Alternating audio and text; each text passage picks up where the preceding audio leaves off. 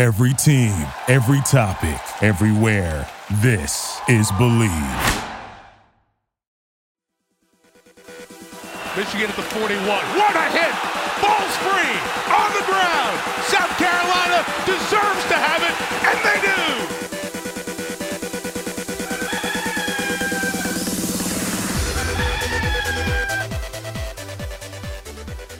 Welcome into the second episode of this new era of Believe in South Carolina. I'm Mike Euban, and alongside me is the two guys that you heard last time. Nick Klaus, USC senior, and the one and only Marcus Lattimore, former Gamecock running back. Boys, as I mentioned, episode 2 with this new era, because Nick, of course, started this thing off the ground and running a couple months back. And seems like we had a pretty good reception with episode 1, so let's try to keep things rolling, and it's a perfect week to keep the second episode rolling because depending on when you're listening to this, we're taping it on a Sunday. Spring football for the Gamecocks starts up on Tuesday. It seems like it was just yesterday that Shane Beamer was trying to get some mayo out of his hair and his hat and his shoulder and everything else in the Duke Mayo Bowl. But no, that was disgusting, months ago. by the way. He said he hasn't had mayo since. We're going to have to get an update this week. But spring football is about to start up, boys, and let's just start it from right there. Obviously, there is a lot of hype. And Marcus, I mean, you can think back to your days of being a student athlete at USC. Nick, you can think back to the highs and lows. And unfortunately, there's been a lot of lows lately for USC football. It just seems like the buzz right now going into this spring football is something that we haven't seen since probably the time that Marcus and, Elshon and Connor Shaw, the Garcias of the world, were around this program. You know what? I think it's amazing just the hype around spring football now. They're televised. You go to Bryant-Denny Stadium, they put it on, or Sanford Stadium, it's 90,000 people in the stands. So it's a big event. And the practices are well publicized because the new guys coming from high school, everybody's graduating early now, which is crazy. I mean, that it was a thing, a couple years ago, but it's normal. It's been normalized to graduate early, but also, with the NIL, you can start making money right away. So, I mean, I guess that plays a factor into it, but it's a good opportunity for Coach Beamer to see the young guys. But I think we should pump our brakes a little bit because there are some guys already. We brought some guys from Oklahoma, and obviously everybody's excited about them. But there's some guys on the roster that compete now. I mean, I think people forget Luke Doty was Luke Doty in full form. Luke Doty with full confidence, and in his foot. I mean, I remember the dude in high school. He's one of the best high school players I've ever seen.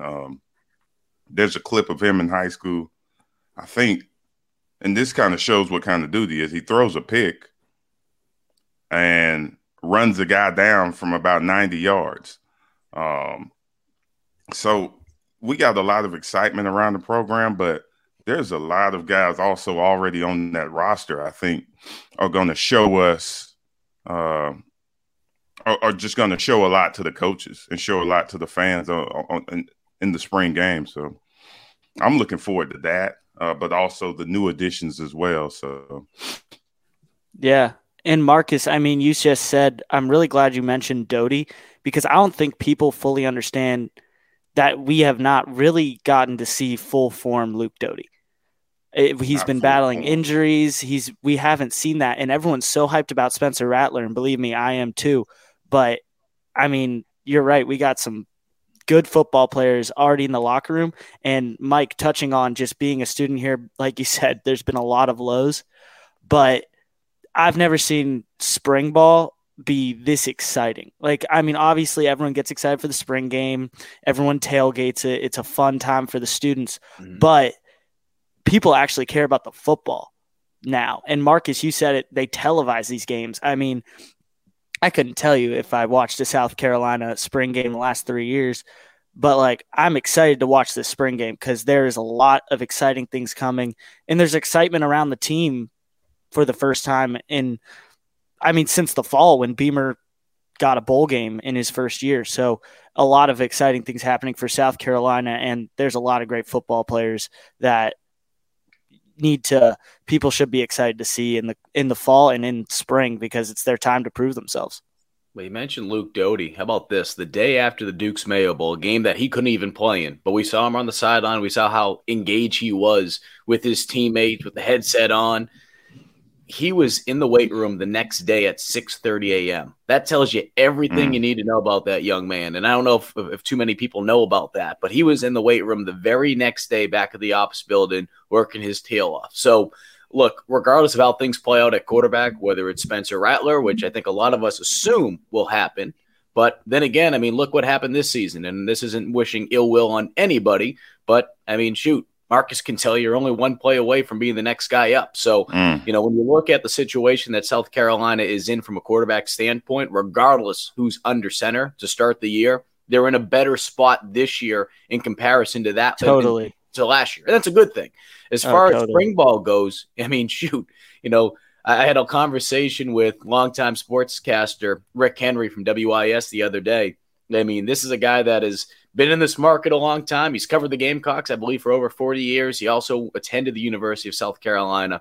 He cannot remember a spring football game being played at night. So what does that tell you about this excitement and this buzz? That's not some gimmicky bull crap like, all right, hey, let's just play at night. No.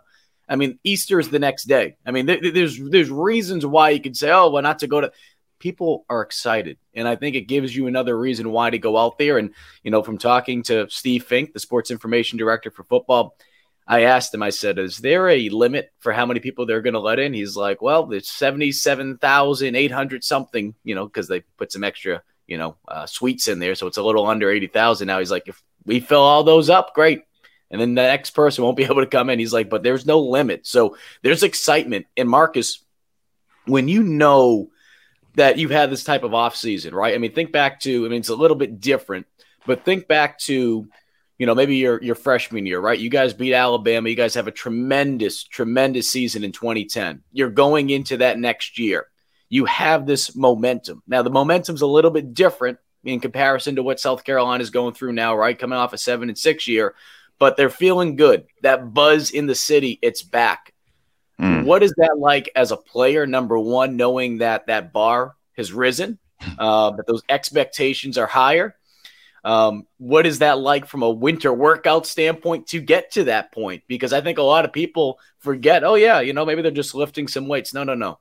The camaraderie that you're building in those winter workouts, in that offseason to get to spring ball, that is what's catapulting you into the spring. Yeah. Oh, that's a good question, Mike. We all knew the expectations. I mean, after our first year, look at the players, look at our roster. Guys, like we were thinking we could go all the way after that season had ended, simply because of the roster that we had, and the offensive line, the defensive line. And when you got that nucleus and they're strong, it's hard to beat. It's hard to beat the South Carolina team. But you talk about the buzz around the city. It's college football at its highest. Drake has a song. I don't know the name of the song, but he says, "My city loved me like a college running back." He says that in one of his songs. And I'm like, okay, this dude know exactly what's happening when you're at the pinnacle.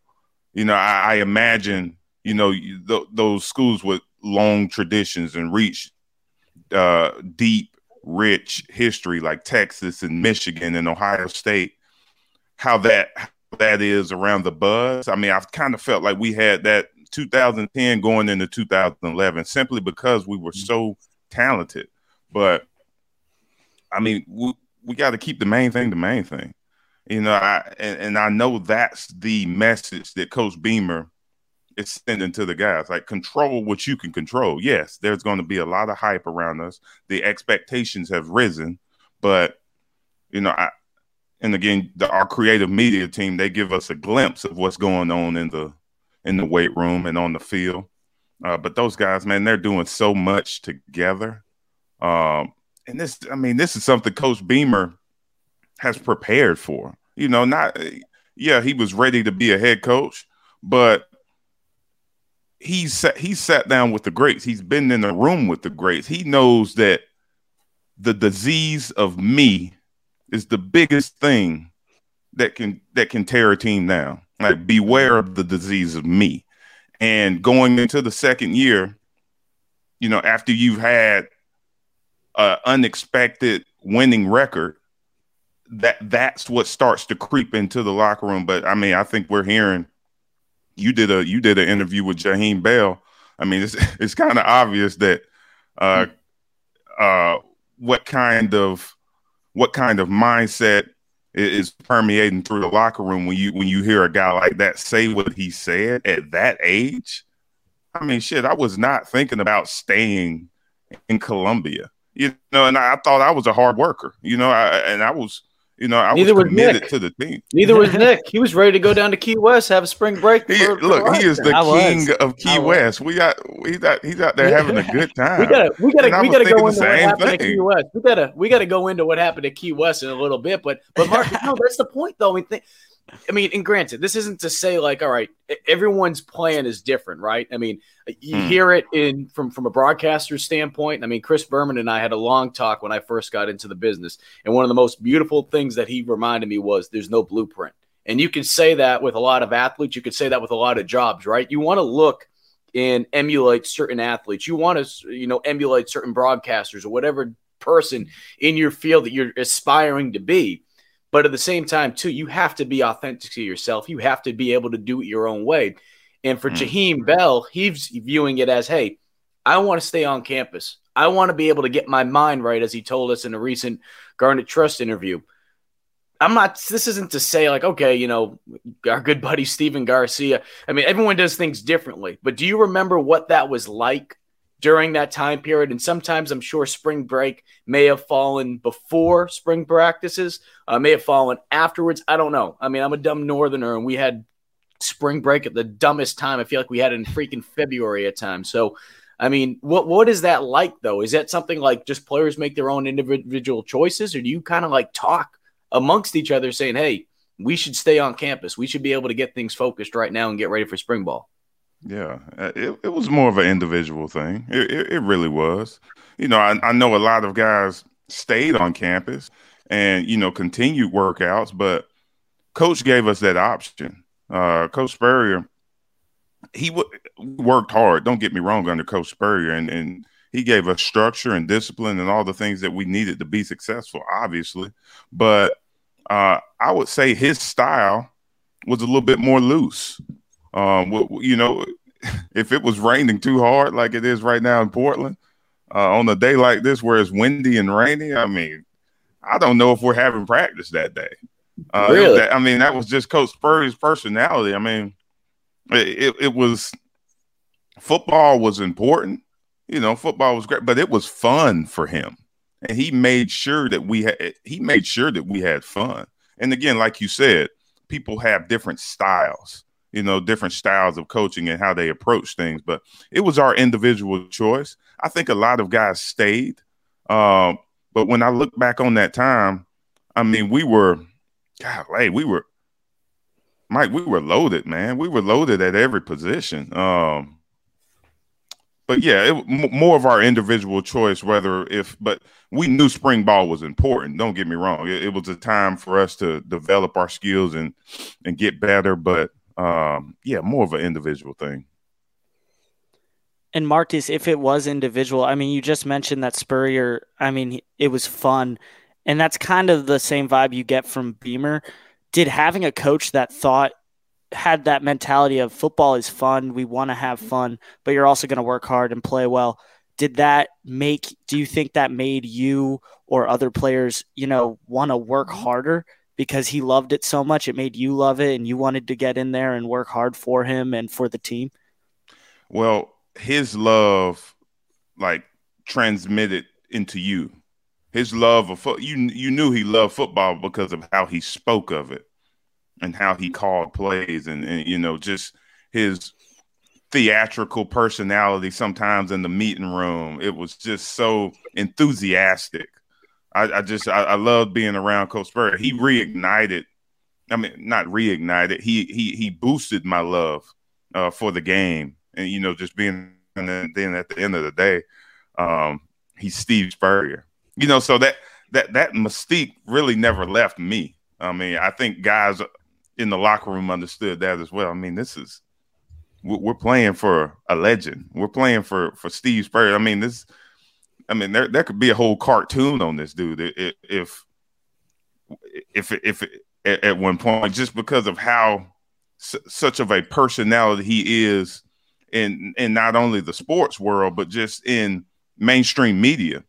You know, he crosses over into country music. You know, every country artist that is popular today loves Steve Spurrier.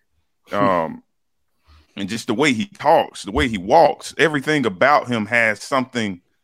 It's just something different about him where you know he's being himself, and that's the power in Coach Beamer.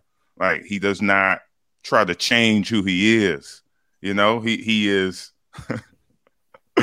he's Coach Beamer, and that's what I love about it, and that's why I think we'll be successful. And the spring game will obviously be fun. A lot of that's probably one of the lessons he learned from Coach Spurrier. I mean, Coach Spurrier would always have a trick play. There'd be some celebrity catch the ball in the end zone, and the fans would go wild. I mean, it's a part of the whole experience. So, yes, it definitely permeated onto us, and we wanted to work harder, Nick. It was easy to work hard, but because of who was leading you. Marcus, you brought something up last episode, which I think is an awesome quote that, you know, we've heard sometimes, but just the way you said it and trying to explain it, you know, during the Muschamp era just a little bit. They don't care how much you know until they know how much you care. Mm-hmm. And I think about that quote, and especially during spring football, because, you know, in the fall, it's more so, all right, you're going to get right into it. You're a freshman, you know, you're joining the upperclassmen that have already been there. They understand what it's all about. But more so that winter workout season, going into spring football, it's that trust that I think of, you know, as being a former college football player, that you really are able to figure out what a coach is all about, what a coaching staff's all about, and what your teammates are all about. So where I'm going with this is, do you remember a moment? Of course, Steve Spurrier, legend, Heisman Trophy winner, national championships, this, and that. But at that same time, as a player, you want to be able to have that trust in him. And I think back to, you know, I played for different coaches in college. I had one that wanted us to run up a 120-degree hill in a wooded area that was a mile deep into the behind the football field.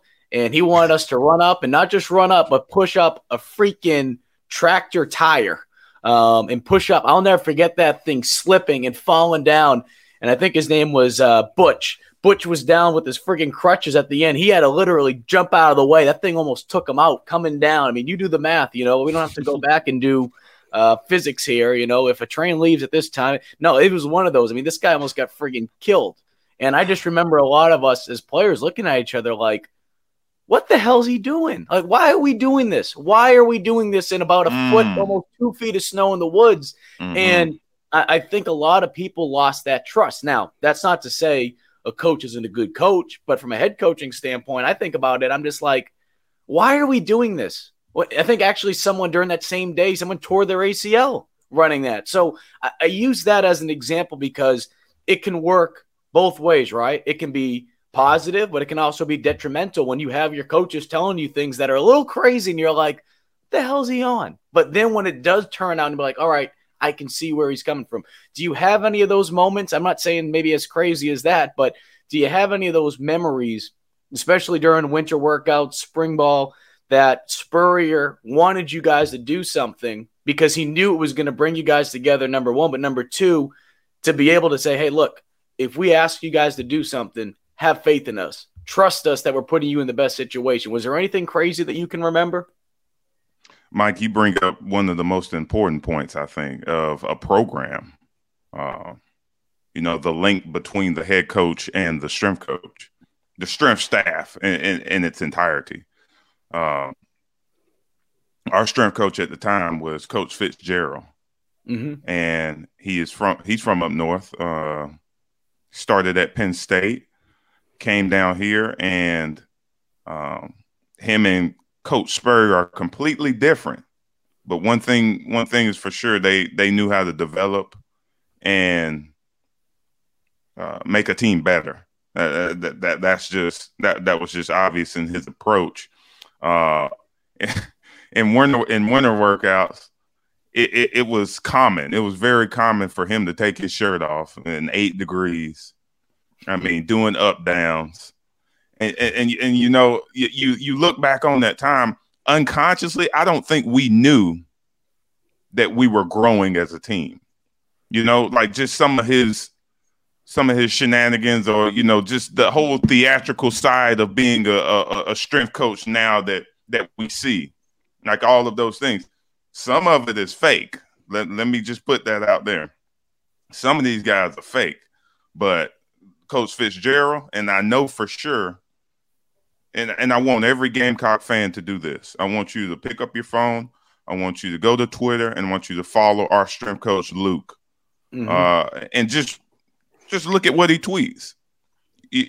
Just read what he tweets. All right. It's going to be very different from what you see out of any other strength coach. All right. Because he understands that these people, that these guys are human beings.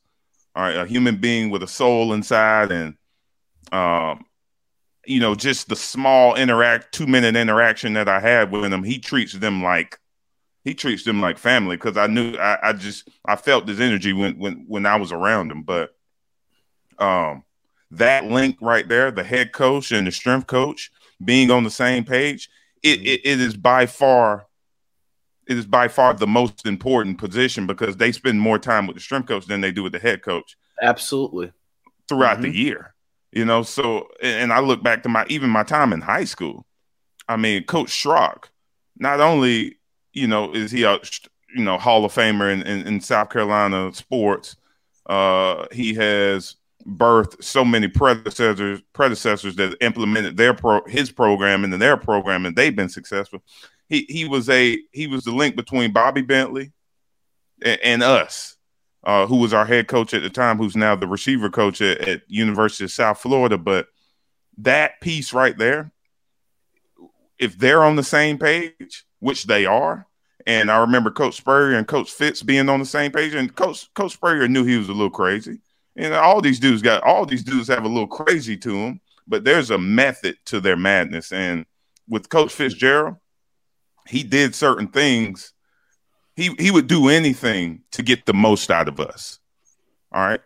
And you know, he didn't care how he looked. Mike, it really all goes back to, God dang, just being yourself. Mm-hmm. I mean, if you could just be yourself, guys will see that. Guys will trust that. And when they trust you, not in the winter, but I remember in the summer, we ran 18 full gassers, and it was 85 degrees, but you know how the humidity is in June in South Carolina. I mean, it was people like, I remember it looked like people were wounded soldiers, the way they were. We just kept running, and we didn't stop running. But you know, people were limping, people were crawling on the ground just to finish the full gasser. So that has to question your mentality, right? I mean, or it has to challenge your mentality, right? Because now you get into a point where it's like, why am I doing this? Why am I doing this? And being able to get that trust. I mean, shoot, I don't think it matters what level. But when you're doing something like that, it really builds that trust. And with that trust, like that's when confidence comes. Like when you have trust in your coaching staff, when you have trust in the guys beside you, you know that everybody's flying on the same page. Like synergy is going this way, and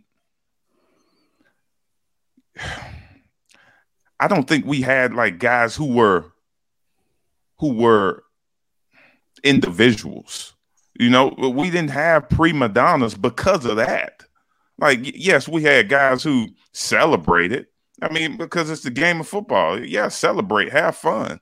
But we didn't have guys who were too big for the team. And that's what I think that's a key. having everybody understand the mission and be on the same page. So, and that's happening in that building. That's happening in the football operations building for sure. And I think also the confidence that you just talked about that's where they get that confidence. That is huge, because you look back last season, 2 seasons ago, I think you really lacked, despite some individual players on their own, you really lacked to see confidence. And I think it was really the Mayo Bowl. That's where I saw this South Carolina was playing, and I was like, these kids are confident.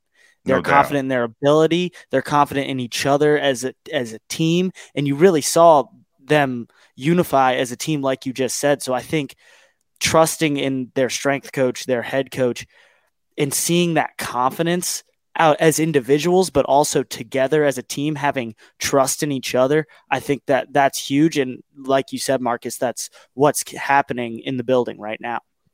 Nick and Mike, I mean, I know you were probably there at the game, but definitely watching the Duke's Mayo Bowl, absolutely, you saw it all like come together, and we were missing an important piece, I think, in one of the most ferocious runners I've ever seen, Zamir White. But I mean, that Florida game, I mean, it got to a point where I was just like, okay, we are dominating.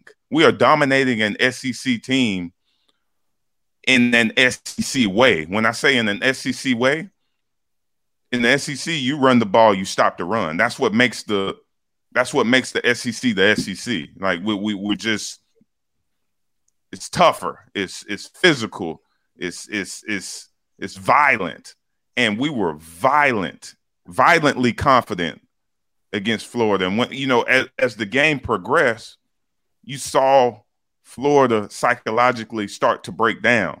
And that was the only glimpse that I needed to know. Like, I mean, we played 4 running backs that game, and they all were running like their life depended on it. Shout out to Montario Hardesty, who getting them ready to go, Coach Hardesty. But I mean, that right there in itself, that showed me where we were headed as a program, because that's what you need in the SEC. That's if you want to compete with Bama one day, if you want to compete with Georgia one day, you got to run the ball down people's throat, and you got to stop the run. We did that against a team that is always talented, no matter the year. You go back to the 90s, they've been talented.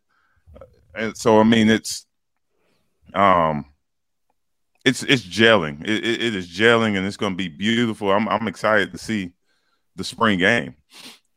And now, Marcus, you mentioned Zaquandre White not being able to play in that spring game. Excuse me. Zaquandre White.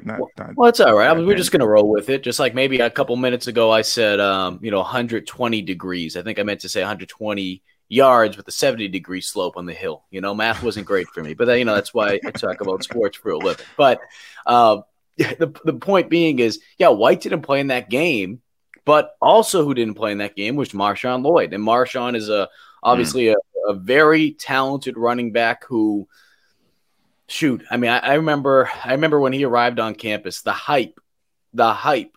And I know athletes hate when they're compared to people. I mean, sometimes but the hype that was here was, this is the most hyped for a running back that South Carolina has had from a recruiting standpoint since Marcus Lattimore.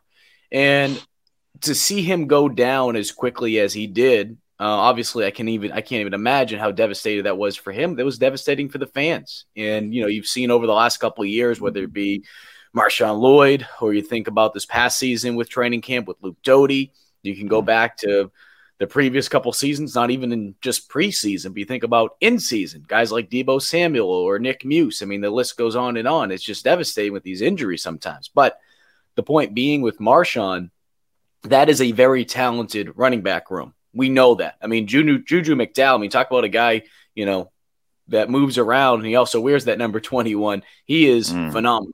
And then you think about the extra guys that they've been able to pick up in the offseason through the transfer portal, a guy like Christian Beal-Smith. I mean, they are Lavassier Carroll transferring in from Georgia, played defensive back. And that's a guy that has plenty of years under his belt still. He's going to be able to play a couple seasons, not just this one and done thing. So I say all that to get back to Marshawn.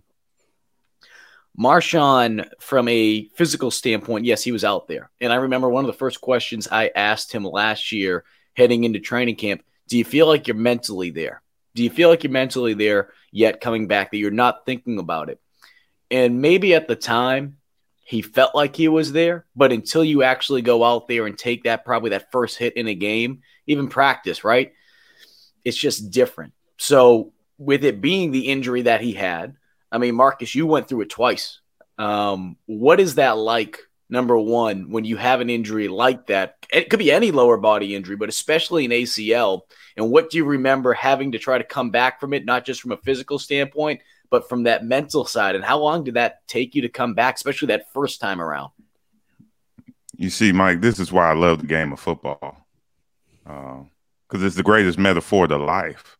This guy had so much hype and so much media, so much attention, and something out of his control happens.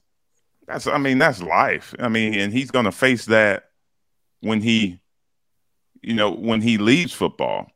But seeing how he's handled it already, golly, I just admire him as a human being so much, because he understands perspective. He understands what a positive attitude does for your healing process, for your recovery process, but also what it does in your life.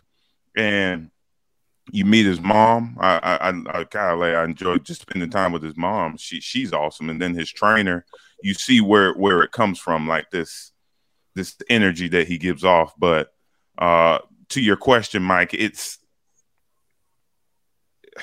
you can't really prepare for it. People can tell you what it's going to be like when you tear your ACL, but I was not prepared for what was to come after that.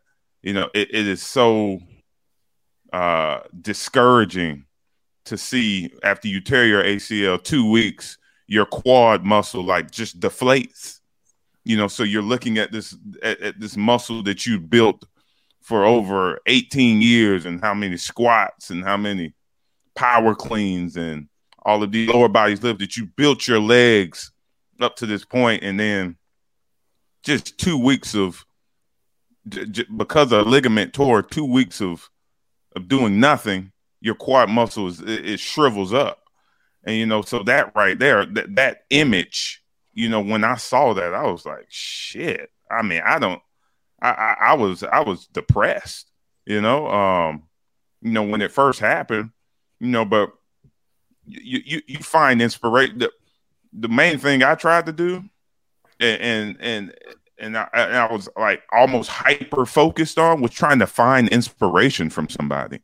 Mm-hmm. Like, I had to look up a Willis McGahee video just to get myself up out the bed. I had to look up a Frank Gore video, or, just all of these guys who have torn their ACL and recovered. I was just looking for hope. And, thank God that Clint Haggard and Rachel Sharp are there, because, they care, and those are our athletic trainers. They care about you more as a person than an athlete. So they built my spirits up. But man, it is not easy. Mike, like you said, the mind and the body, they work in tandem, and what you tell yourself has a lot to do with your recovery process. What is that internal message that is going on in your head at the time? As much running and jumping and, in that recovery process, you get to that 3-month mark and you're ready to run, but your ligament's not healed. So you got to wait 3 more months. So now you're in this limbo phase and you don't feel like you're a part of the team. And it's just so many psychological roller coasters that, I wish at the time I would have had the courage to express how I felt. And that's something that I don't, being around Marshawn and seeing his maturity as a young man, I don't think that's something he had a problem with, because last year we saw him. He was out there. I saw the quickness. Oh my goodness! I mean, the dude can hit a hole quicker than anybody that I've ever seen. Was there a little bit of hesitation because I know what's going through his mind?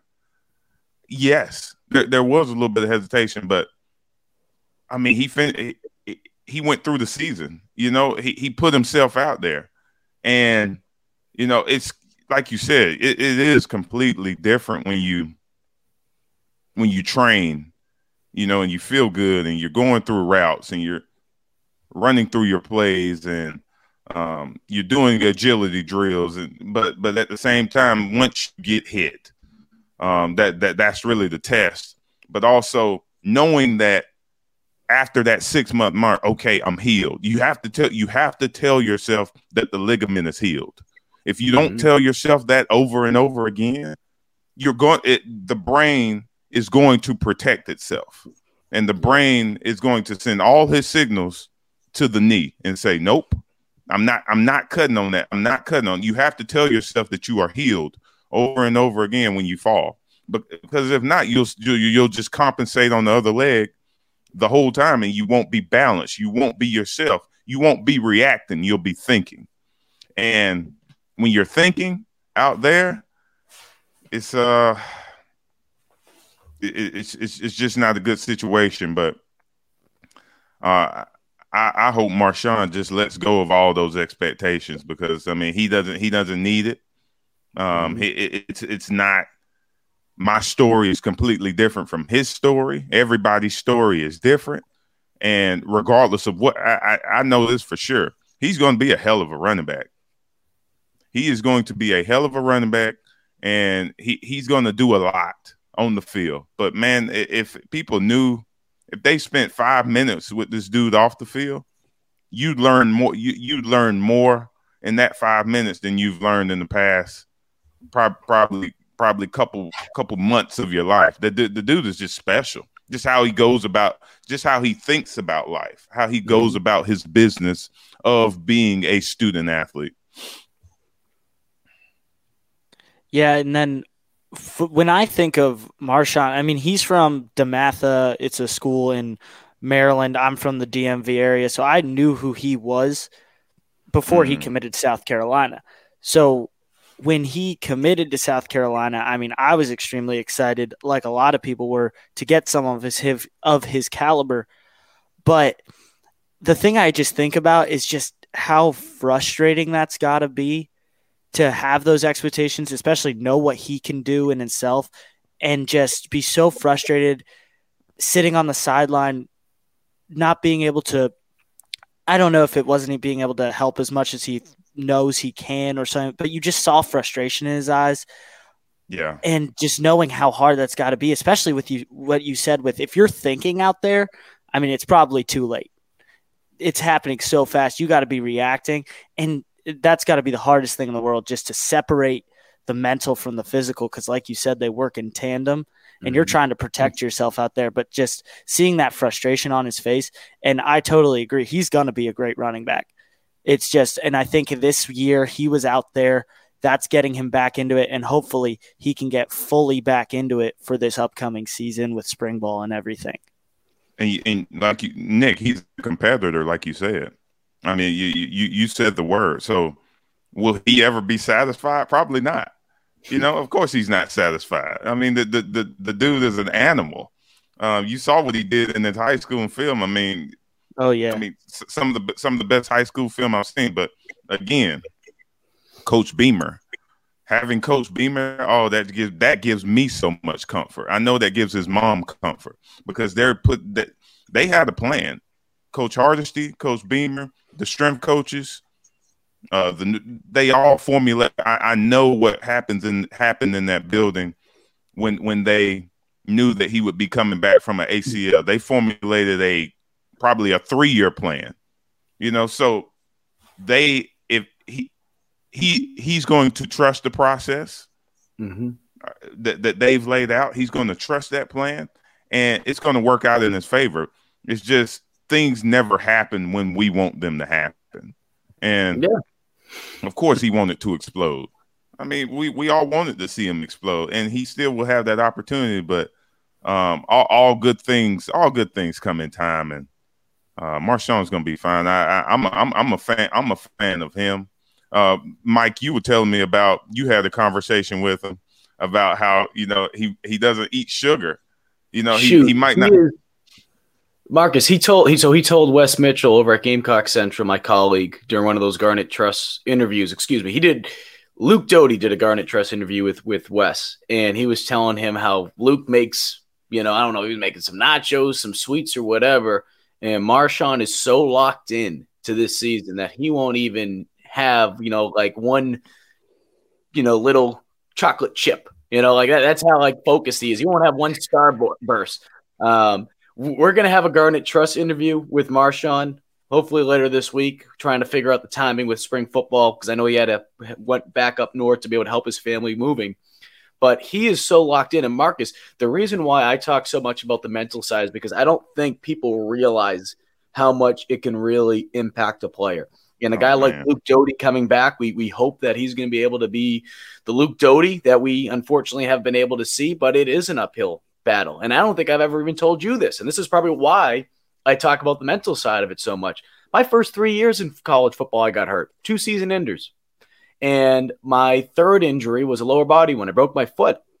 And you want to talk about YouTube? This is how I discovered Marcus. Because playing college football, unfortunately, you don't have an opportunity to really watch other colleges play, even though South Carolina was really good. And like I said, growing up north, college football just wasn't the same. We had guys like Tom Brady. No disrespect, Marcus. But, so the point being is I remember going on YouTube trying to find motivation. And I remember watching the Willis McGahee videos, and that's where I came across Marcus. I'm like, this dude just tore his ACL for a second straight time, and he's putting work in. I just see the rehab videos coming out. So that was I don't even know if I ever told Marcus that. Like, he was a part of my inspiration coming back, because I'm like, dude, I ain't going to play in the NFL. This is my last year playing football ever. 15 years of football. This is it, kid. You better buckle up and you better get this foot ready mentally. And that's not easy. So, I share the mental side of it so much because I think it gets overlooked. And, you can have all the conversations in the world with doctors and, with different people, but it's something that you need to be able to do. It certainly helps, I'm sure, when you have conversations with people that have gone through it. And correct me if I'm wrong, Marcus, when Marshawn got hurt, you had an opportunity to speak to him. Is that correct? We exchanged a bunch of texts. We had a conversation. I didn't want to bombard the dude. Yeah, I didn't. I knew he was getting blown up by everybody when it happened. I just wanted him to know how. I wanted him to know that this does not define you. All right, this does not define your self-worth, like as a person. You're going to feel down, but because you've been the guy. You're the guy. You're the guy everybody's been looking at probably ever since you've been 10 years old, and it's stripped away in an instant. So try to adapt to that. Trying to adapt to that quickly. That's just not easy, man. It's not easy when everybody's been screaming your name for the past 10 years of your life. You've been scoring touchdowns. You've been the bell cow of the team. You put the team on your back every week in high school, and it's just stripped away that quick. How do you adapt? How do you respond? Well, you got to have some people in your corner that's been through that. And I just wanted him to know that I was in his corner. If he needed someone to express himself or just talk it out, and I just wanted him to know I was proud of him, regardless, because golly, man, I wish everybody could meet him. I wish everybody could spend a few minutes with him, man. He's so much more than this amazing athlete. So really that was our exchange. That was the extent of our exchange. We've corresponded through text a little bit ever since then. I need to check on. I need to call him. I need to text him. I haven't in a while, but no, man, he's going to be fine. He has a positive spirit. He's rooted in his faith, which always will give you comfort and solace. So I mean, yeah, he's good. And Juju. Speaking of Juju, we mentioned him earlier. He's repping that 21. I appreciate you, Juju. I mean that dude runs with some fire too, and he doesn't give a damn how small he is. He will run through you. He will run around you. I love watching him play. And I think we're gonna with just the focus on spring football, guys. And I know we didn't necessarily talk about this. We're kind of on the fly right now. We'll probably push the NIL stuff to the next episode because I mean that would probably be a whole episode within itself. Because you mentioned Juju, you mentioned it's funny. You think about all the greats that have worn 21, Marcus, right? Ryan Brewer as well in that mix. That running back room is very talented right now. What is someone that obviously has played the position, someone that had an opportunity even with the 49ers. I mean, I think that's a better example because you have to make the most out of every touch you have, every opportunity. And then you also think about right now with your position over at Lewis and Clark with the running backs. What is that mindset that you have to have knowing that, hey, look, and we're seeing it more and more, right? You're seeing more kind of like with pitchers in baseball, there's like specialist running backs now, right? It's not a guy that is getting 40 touches like the old days, right? Like the old school SEC football days. It might be a good thing long-term wise. We're talking about protecting a guy's body, trying to play that next level. But, what mentality do you have to have? Because there's so many talented running backs in that room, just like there was a year ago. And every guy, I'm sure, has that mindset. I want to be the guy. I want to be the guy. How can you have that mentality while also knowing, hey, I got to make the most out of each opportunity. If they're asking me to block on this play, they're asking me to, go out in the flat and catch a pass, whatever. How do you keep that same energy knowing that you might not have as much reps? Because, what we saw last year, Marcus Satterfield, the offensive coordinator, said, we're going with the hot hand. We hear that so much. How do you keep that same energy? No doubt. Well, I think the coach has a lot to do with that. And they have an excellent running back coach, and Coach Hardesty, who played the position in the SEC, was a guy that I looked up to and just loved watching play. Coach Beamer, Coach Satterfield, they have a plan. That they know what they're doing. But at the running back position in specific, I mean, it's the most exciting position on the field. I think that's why we play it. I think or at least that's whoever put us at that position a long time ago. I think that's why we stayed at it because we realized it's so exciting. You get the ball in your hands and you can run it, you can catch it, and, you can put people into the ground. But, at the end of the day, you got to have, I mean, I judge a running back by how he blocks, honestly. And if you're a willing blocker, if you desire to put people into the ground when they're coming on blitzes, it's that always, it's hard to take a dude off the field who can protect the quarterback. So if I'm judging a running back, I want to see what type of blocker he is. And you look at a guy like Frank Gore.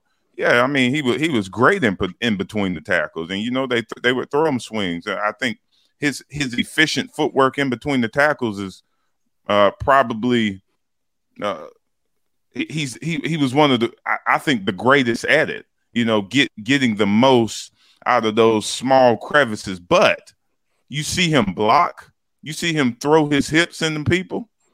That's the part that you like. Okay, this dude is different. It's what separates, and this is why I admire so much about Kevin Falk. That's why Kevin Falk played 15 years in the NFL, because he could block. And that piece of it, I just can't stress enough, because if you want to get on the field, if you want to stay on the field, keep the quarterback clean, keep him clean. And Satterfield, it's going to be hard to take you off the field. I mean, you're already here because you can run the ball. I mean, that's your God-given ability. All right, but are you willing to stick your nose and punch somebody straight into the chest and put them into the ground? Can you do that over and over again? And is it something that excites you? Is it something that you look forward to? That piece of it. But, with the running backs that we have, and, the philosophy that Coach Beamer, from what I understand, at least from what I know, is that, there's some resemblance of Oklahoma in it. There's some, obviously with Satterfield and what he brings to the table, but we want to run the ball. Like, we want to be a team that runs to set up the pass, not pass to set up the run. We want to be a running football team. And, like you said, running back by committee now, it's the best. It's the best way to sustain the running backs that you have, because it is a short-lived position, and there's only so much the body can take. We even saw that with the unbreakable Marshawn Lynch. I mean, the dude will get hit 18 times and get back up and then run through you, but eventually it catches up to you. So the best way to handle it is have four guys that can do it. And we do. We have Marshawn. We have Juju, Lavoisier. I mean, all of these guys, I mean, that they'll contribute in a major way, but man, I'm excited to see the diversity of how we use them, because they all have so many skill sets. That I'm excited to see what happens in that area. How will we use all of these skill sets that they have? But I want to preface a later episode real quick, Mike, because you had mentioned the mental side, the mental side of coming back from an injury, and I didn't want to forget, that, I want to preface, like, on October 26th, I spoke to the team in 2012. I spoke to the team on October 27, 2012. That was the last time I played football. That was the day I dislocated my knee. My mind, and this is something that I'm comfortable saying at this point, because I've accepted and I've moved on and I'm happy. I'm happy in my life. On October 26th, I knew that I kind of knew that was my last. That was my last time playing the game of football. It was just something. You talk about the mind and how powerful the mind is. I knew that was my last snap, but we won't go into that this episode. We'll talk about that a little bit later. I just didn't want to forget, for fans who want to hear how powerful the mental aspect of the game is, and absolutely just in life in general. We'll talk about that, but back to the running backs, it's going to be an exciting year. Yeah, and Marcus, that is a good point on the mental side, because you can't get any more inside as a fan, what's going on the field, what's going on inside their head is so critical. Oh my and goodness. It's something that you just don't even think about, because those are human beings playing football. These are student athletes, young men, 18 years old, 19 years old. There's so much going in your head at that age, especially. so it's so important and so critical. And Nick, even what's happening off the field, I think we forget that, these guys are experiencing college. That not only are that they're in college with all of these different temptations on a daily basis. NIL, Mike. That's shooting up a little bit more, but not only that, your family, I mean, the family dynamics. If we're being honest right here, all three of us have some family dynamics that are just because of the nature of life are dysfunctional. I know I do. We have dysfunctional family. We have expectations from people around us. We have, so many factors that play inside of our head while they're trying to be the best athlete they can be, the best student they can be. You grow so much in college too. You grow like just as a normal student. You grow because you're trying to figure out. And Nick, no disrespect, because you're obviously a college kid. You don't know anything better. You don't know any better. And Nick, that's not to say you're first off, you're light years ahead of where I was. Number one, as a broadcaster, but number two, probably a hell of a better student than I was. But, the point being is when you're at that age, you don't know any better. You don't. No, and when everyone's telling you how great you are, the next thing you know, you end up at 5 points and a guy's smashing his car listening to Young Jeezy, whatever the hell was going on that night, Marcus. And going back to the first episode. But I do want to say this, though, because I know we're going to be up against the time, so I kind of want to cut in a little bit. I think what will be a good idea is we'll get into, because one of the questions we have this week, on Gamecock Central is by One Natural One. How long did it take you to move past the what ifs regarding your knee injury? I think that would be an episode in itself. I think that would probably be a good thing, especially once we get to a slower point, right? Because things will pick up these next couple weeks, and then we'll get into spring football. But Marcus, trying to speed things up a little bit here. Because I think that would be great. One question that was asked by Wild Bunch 2, because I think this is good. We're talking about the running backs. Wild Bunch 2. And I had a long conversation with my father last night, who I'll have to put you in contact with, because I definitely think he would want to pick your brain. He just finished up his 38th season of coaching high school ball. He coaches running backs. Congrats. That's freaking awesome. That's awesome. So we had a long conversation about actually this very question last night. He's actually very excited to listen to what you have to say. He gave me his two things when, what he thinks about. But he said, Marcus, can you explain what made you such a great zone read running back? Why can't other backs learn as early as you did? Thousands and thousands and thousands of reps. It's the only way, because zone is such an unpredictable play. Knowing exactly what knowing your offensive lineman, knowing what the defensive line, anticipating what the defensive line is doing. But that just takes thousands and thousands of reps. Zone is a play where it could go backside A gap, backside B gap, front side C gap. You don't know what's going to happen on zone. You can anticipate, with how they're lined up and the formation that we're in. But again, you don't know. And studying film. What are the tendencies of these linebackers in zone? Are they disciplined, or do they just, are they rogue? Are they disciplined, or are they rogue? That's what coach would always say to us. But, I really just tried to manipulate.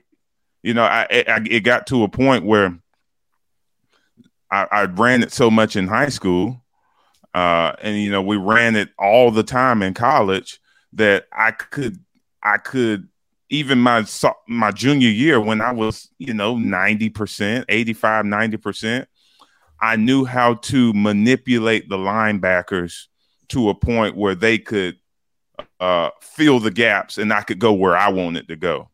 So using patience as a weapon. That's the word right there. I was waiting for you to say it. Patience. Yeah. That's my father and I were talking about it. He teaches his guys to hit it about 40 to 50% once he gets to the line, and not to get into the ins and outs of it. Fast through. Yeah, but I think it goes back to what you're saying, Marcus. You had an opportunity to be coached by Bobby Bentley.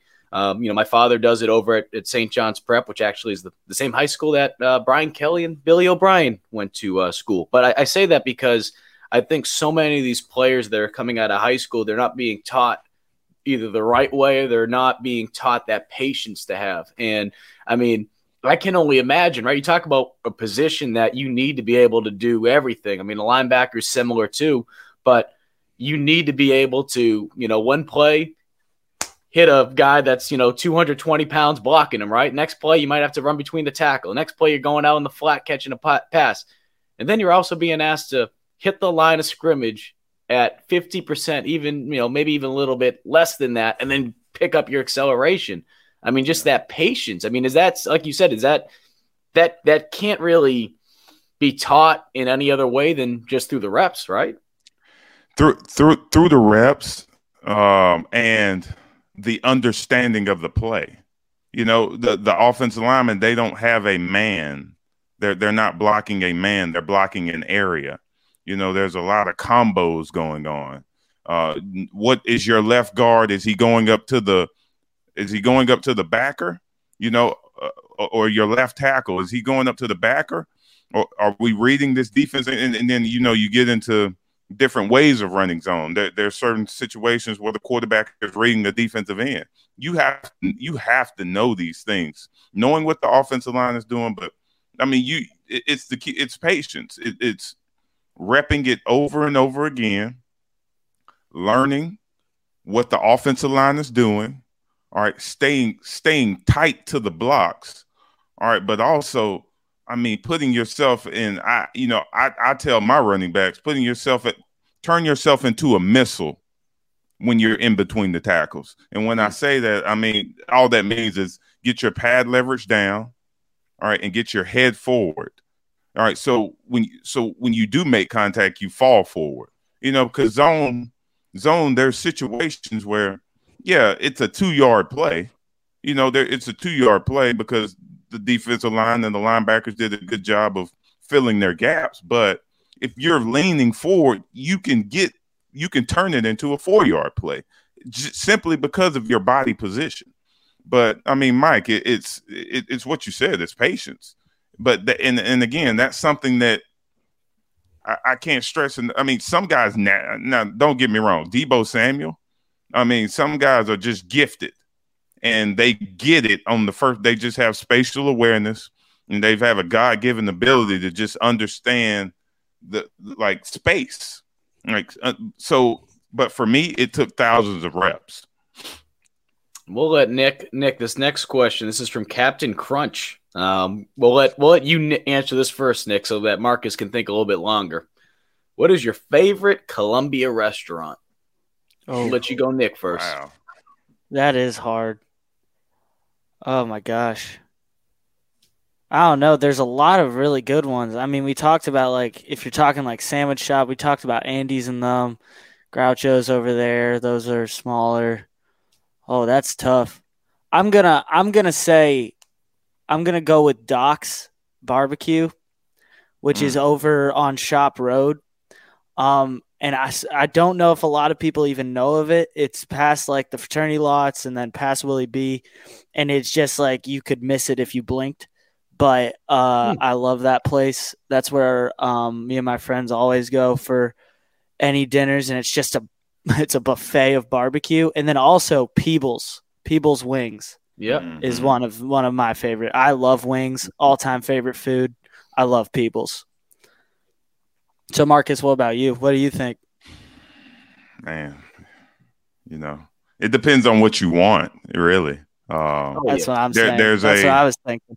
Yeah, there's two on Divine Street that are high quality, so fresh. They know what the hell they're doing in the kitchen. One guy spent like 2 years in Italy. This place is an Italian place, Il Giorgione. I recommend the Tortelloni alla Panna. Mediterranean Tea Room. Look at you. The salmon. Look at you. You're Italian. You're just sitting by the food. Man. You got that. You're Italian. I'm telling you. Mediterranean Tea Room on Divine Street. The salmon is just divine. Spotted Salamander, First Southern. And that's, I forgot where it is, but Spotted Salamander, they do it. They do Southern food the right way. It's just, I can tell by the ingredients if something is good or not. So, I mean, it's those three for sure. I can always go to. Yeah, I mean, Bojangles, of course, I'm obligated to say that, but outside of Bojangles, Village Idiot's one of my favorite. Man, I can't wait to get back. I do. I love baby. Village.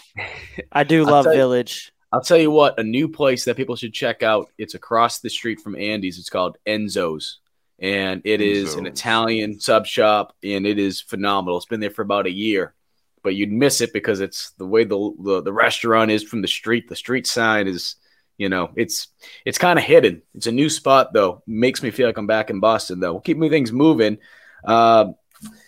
Stevie G 420, and then of course he has 420. Oh, it gets better though. His bio picture is a picture of Steven Garcia with the sombrero on. Can't make this stuff up. Stevie G, probably for Steven Garcia, but I doubt it's Mr. Garcia. Most athletic Gamecock you played with, and the most athletic player you played against.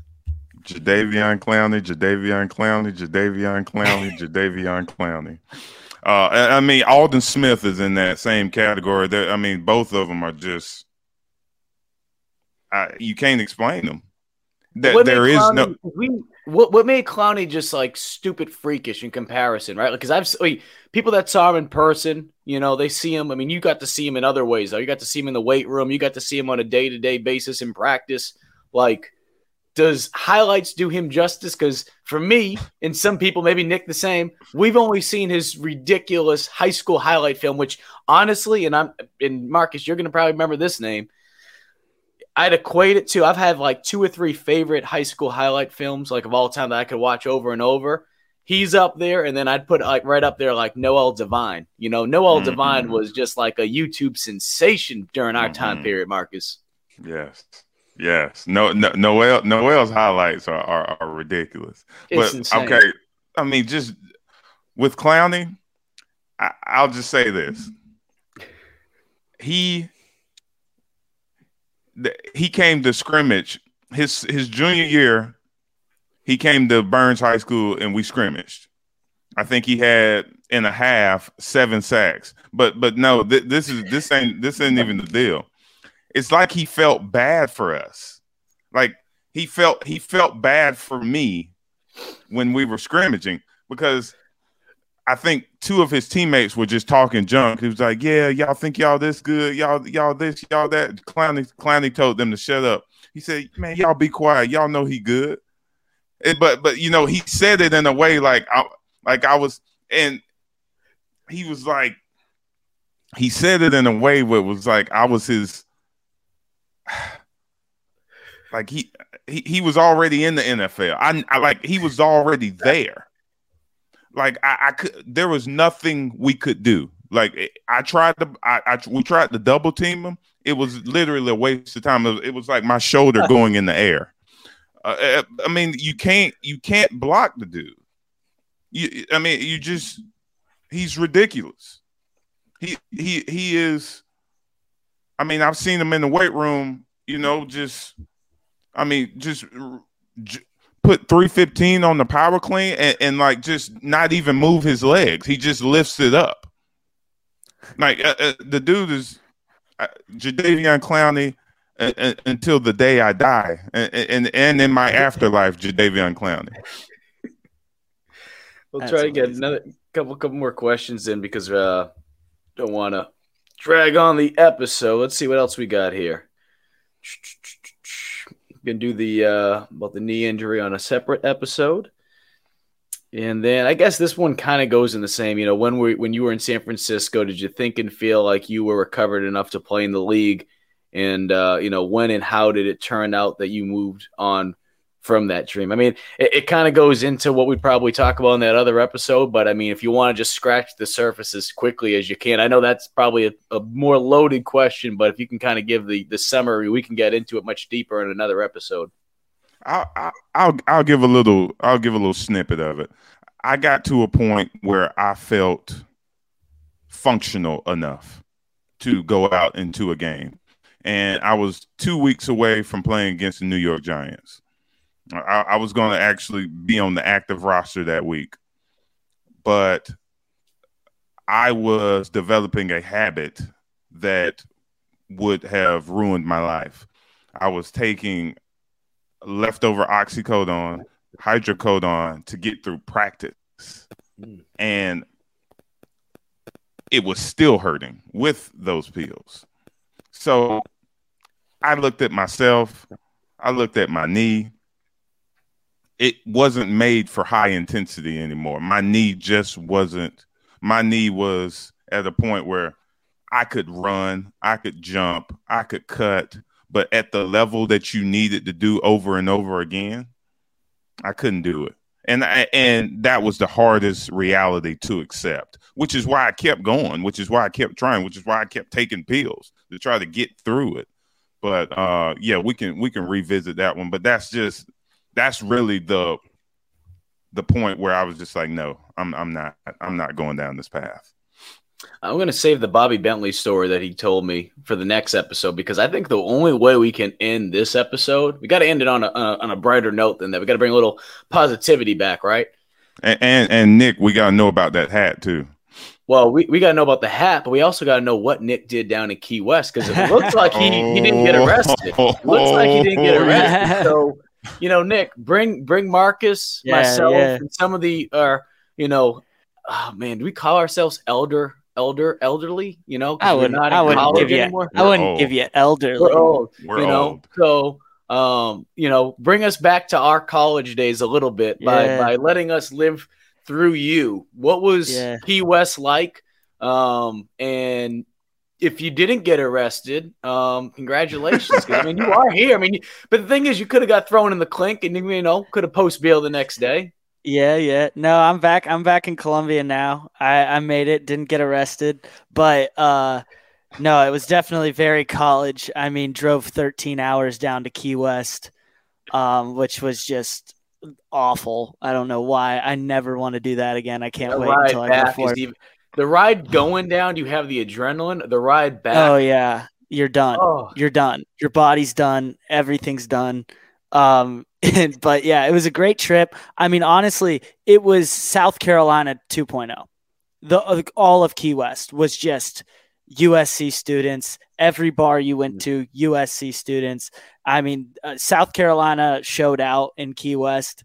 It was a great trip. Nick, is that planned? I'm sorry to cut you off. Keep going, but is that planned? No, not at all. I mean, we made the trip. I made the trip with a bunch of my fraternity brothers and friends, and we were just like, all right, senior year, let's go to Key West. It's not super crazy expensive, like people go into different countries and stuff like that. So we did that. I was driving, trying to save every, penny I can. Which is real smart right now, by the way. I don't know if you know, gas is up, Nick. Yeah, of course. But, I mean, in Key West, $450, insane, upwards of that. It was insane. But it was not planned at all. You just got down there and you look at people posted Snapchat stories of it and just the mass commute of everyone from Columbia to Key West. And yeah, not planned at all, but you just showed up and bars had the Gamecock logo on. There was one that I don't know if y'all watched the Clemson versus Virginia Tech game in the ACC tournament. Virginia Tech won on a buzzer beater. Well, Virginia Tech's on spring break, and so is South Carolina. So we're filled in a bar with Virginia Tech fans and South Carolina fans as the game is under 2 minutes tight, and everyone is going crazy just against Clemson. And Virginia Tech hits a buzzer beater, and it was one of the greatest atmospheres I've ever been in, because it was just Virginia Tech, Hokie fans, Gamecock fans bonded for one night because, screw Clemson. So it was an awesome trip. I am very happy to be home because my body is very tired. Didn't get arrested, made it home in one piece. So it was a good trip. How much did you sleep? Not a lot. Barely any. I was actually just amazed of how many nights in a row of just being up as late as possible. And some of my friends have just unbelievable stamina going out every night. When did it hit that you were like, all right, I'm done. I'm done. Because for me, I went to PCB my senior year. By the fourth day, fifth day, I'm like, all right, I'm done. I can't. Yeah, no, exactly. Literally that. Waking up what's that song? I hear ba ba. I'd be waking up at 8 a.m. These people just do not sleep, and I'm just no. I mean, by Thursday, because I got there Saturday. By Thursday, I was party. Let's all get away. When that song came out, Did you have any spring break like moments? Because I know you were always with football or rehab and NFL, but did you get to experience spring break even after college at some point? Even just for like a day? No. I always wanted to, but no, I didn't. Nah. I didn't. No, it was after 5 days. Last week. Yeah, Marcus, come on. Why don't you come to Key West? I was in the bed by 8:30 last night. Y'all wouldn't want to be with me. I'll say this, Nick. This will make you feel better about this ride. We took a 24-hour drive from Massachusetts. Oh yeah, I saw what you were doing. That was dumb. Goodness. That was dumb. Okay, gets better though. So we're done. We're ready to go back to Massachusetts. And not only is the bus driver 2 hours late, he gets there. One of my teammates says something to him when we get on the bus, like, "Oh, nice of you to show up." The bus driver said, "Screw it, I quit." Got off the bus and just walked away. So we were stranded in PCB for an additional, 12 hours. So that was fun. Yeah. So we have all our stuff. We don't have a hotel room, and we have to wait for another bus to come down. I actually took a flight back. They reimbursed it through the travel agency we did. But, yeah, if it makes you feel a little better, my bus driver quit driving. No, one of my friends was in Fort Lauderdale and just randomly texts in a group chat, "Hey, can anyone pick me up from Fort Lauderdale? We don't have a car anymore." We're like, "What?" So apparently one of them like either lost a car or someone drove off and didn't come back. And one of my friends had to go from Key West on his way back, stop in Fort Lauderdale and pick him up because he was stranded. So, common thing of spring break, being stranded where you are. Well, you're making Marcus and I feel young again because we get to live through you a little bit by hearing your spring break stories. So hopefully our listeners enjoyed it as well, because I mean, I'm sure there's some of them, with the kid on their lap, or they're like, "Yep, I can remember that." Oh, PCB, or Daytona Beach. That was the place to be back in '82. Yep. You were driving all weekend too. I mean, you were Nashville to Tampa and then back to Columbia? Yeah, short trip in Tampa, unfortunately for the men's team. But the good news is this: spring football starts this week, and we will give you all your coverage this week. Practice number 1 is at 9:45 a.m. on Tuesday, March 15th. So depending on when you're listening to this, we will have something up on Gamecock Central, because the media is going to be able to go through the first 6 periods 1 through 6. And then Shane Beamer will be speaking at 12:30 on Tuesday. And then on Wednesday, offensive coordinator Marcus Satterfield and defensive coordinator Clayton White will be meeting with the media starting at 12:30. So football is back in our life, boys. We are getting closer and closer to that spring football game. It's going to be exciting. And, on the next episode, we'll definitely start to dig in a little bit more with NIL, but I think it was good to be able to scratch the surface of spring football, number 1. And number 2, being able to talk about some of these athletes that are coming back from injuries, guys that a lot of fans are looking forward to getting to know and being able to see back on the field. Mike, are you allowed to say what you're looking forward to for spring ball, or is that something that's not permissible? What am I looking forward to? Shoot. Well, I think what I'm looking forward to, but I don't know if it's going to be something that's going to really transcend into what we're going to see in the fall. But I'm interested to see what the offense is going to look like. Are they going to start to try to spread it out a little bit? Because Marcus, as you know, you don't, like you mentioned right at the beginning, all these games are broadcast now. So how much are you really going to show? And we have access to practices. So how much do they really want to show what they're going to do? But that's true.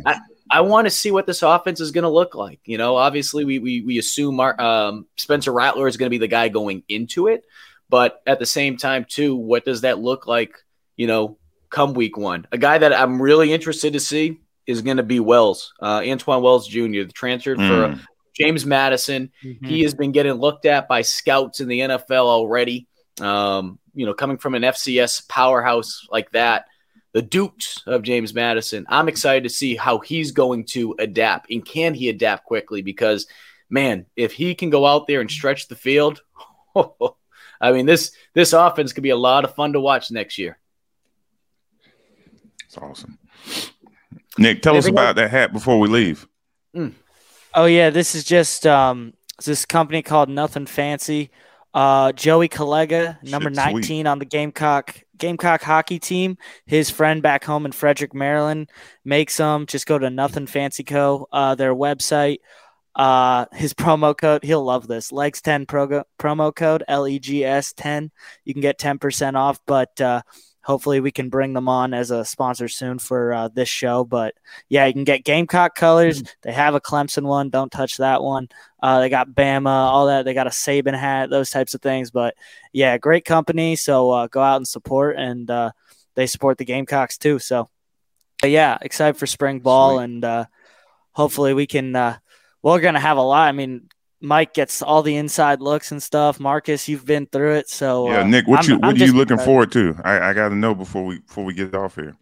I mean, I agree with Mike. I am excited for the offense. I just remember watching the Mayo Bowl, them just, like I said, that confidence going around. We obviously don't know how much they're going to show, but I'm excited to see what Satterfield's going to do. I don't count out Luke Doty, people. I mean, don't count him out. He's going to fight. He is going to fight. And I'm excited for Rattler too, but that QB battle I think is going to be more than people expect, and I'm excited to see that go through all of spring ball and into the fall. What you got, Marcus? Last thought. We need a song, and I have an idea for the song. What you got? What's that? Tres Leches. You got to go listen to it first, just to make sure it matches. But Tres Leches, Big Pun, Inspector Deck, and Prodigy. How about that? And speaking about music, to go back to that quote you were talking about, that lyric by Drake, Child's Play is that. So anyone that was curious, there you go. See, I got you. Kind of like PTI. We do corrections at the end of the show. I do want to say this though, for people listening a little bit longer than we probably typically will do. So to give you an idea, these podcasts will hopefully be around an hour-ish. A little bit longer today, though, but we just want to give you an idea as we're still trying to, get into your routines, right? I mean, this is a little bit longer. And if you're interested in being a sponsor of this show, reach out to one of us. You can shoot me an email, uva978@gmail.com. You can shoot Marcus a tweet, myself a tweet, whatever you want to do. Nick, whatever you want to do, whatever makes you feel comfortable.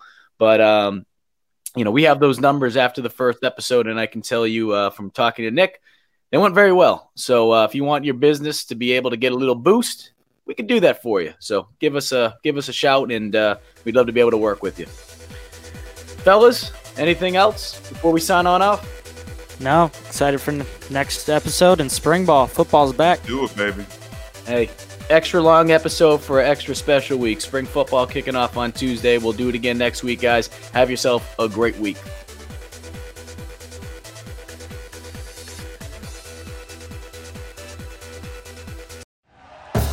Thank you for listening to Believe. You can show support to your host by subscribing to the show and giving us a 5-star rating on your preferred platform. Check us out at Believe.com and search for BLEAV on YouTube.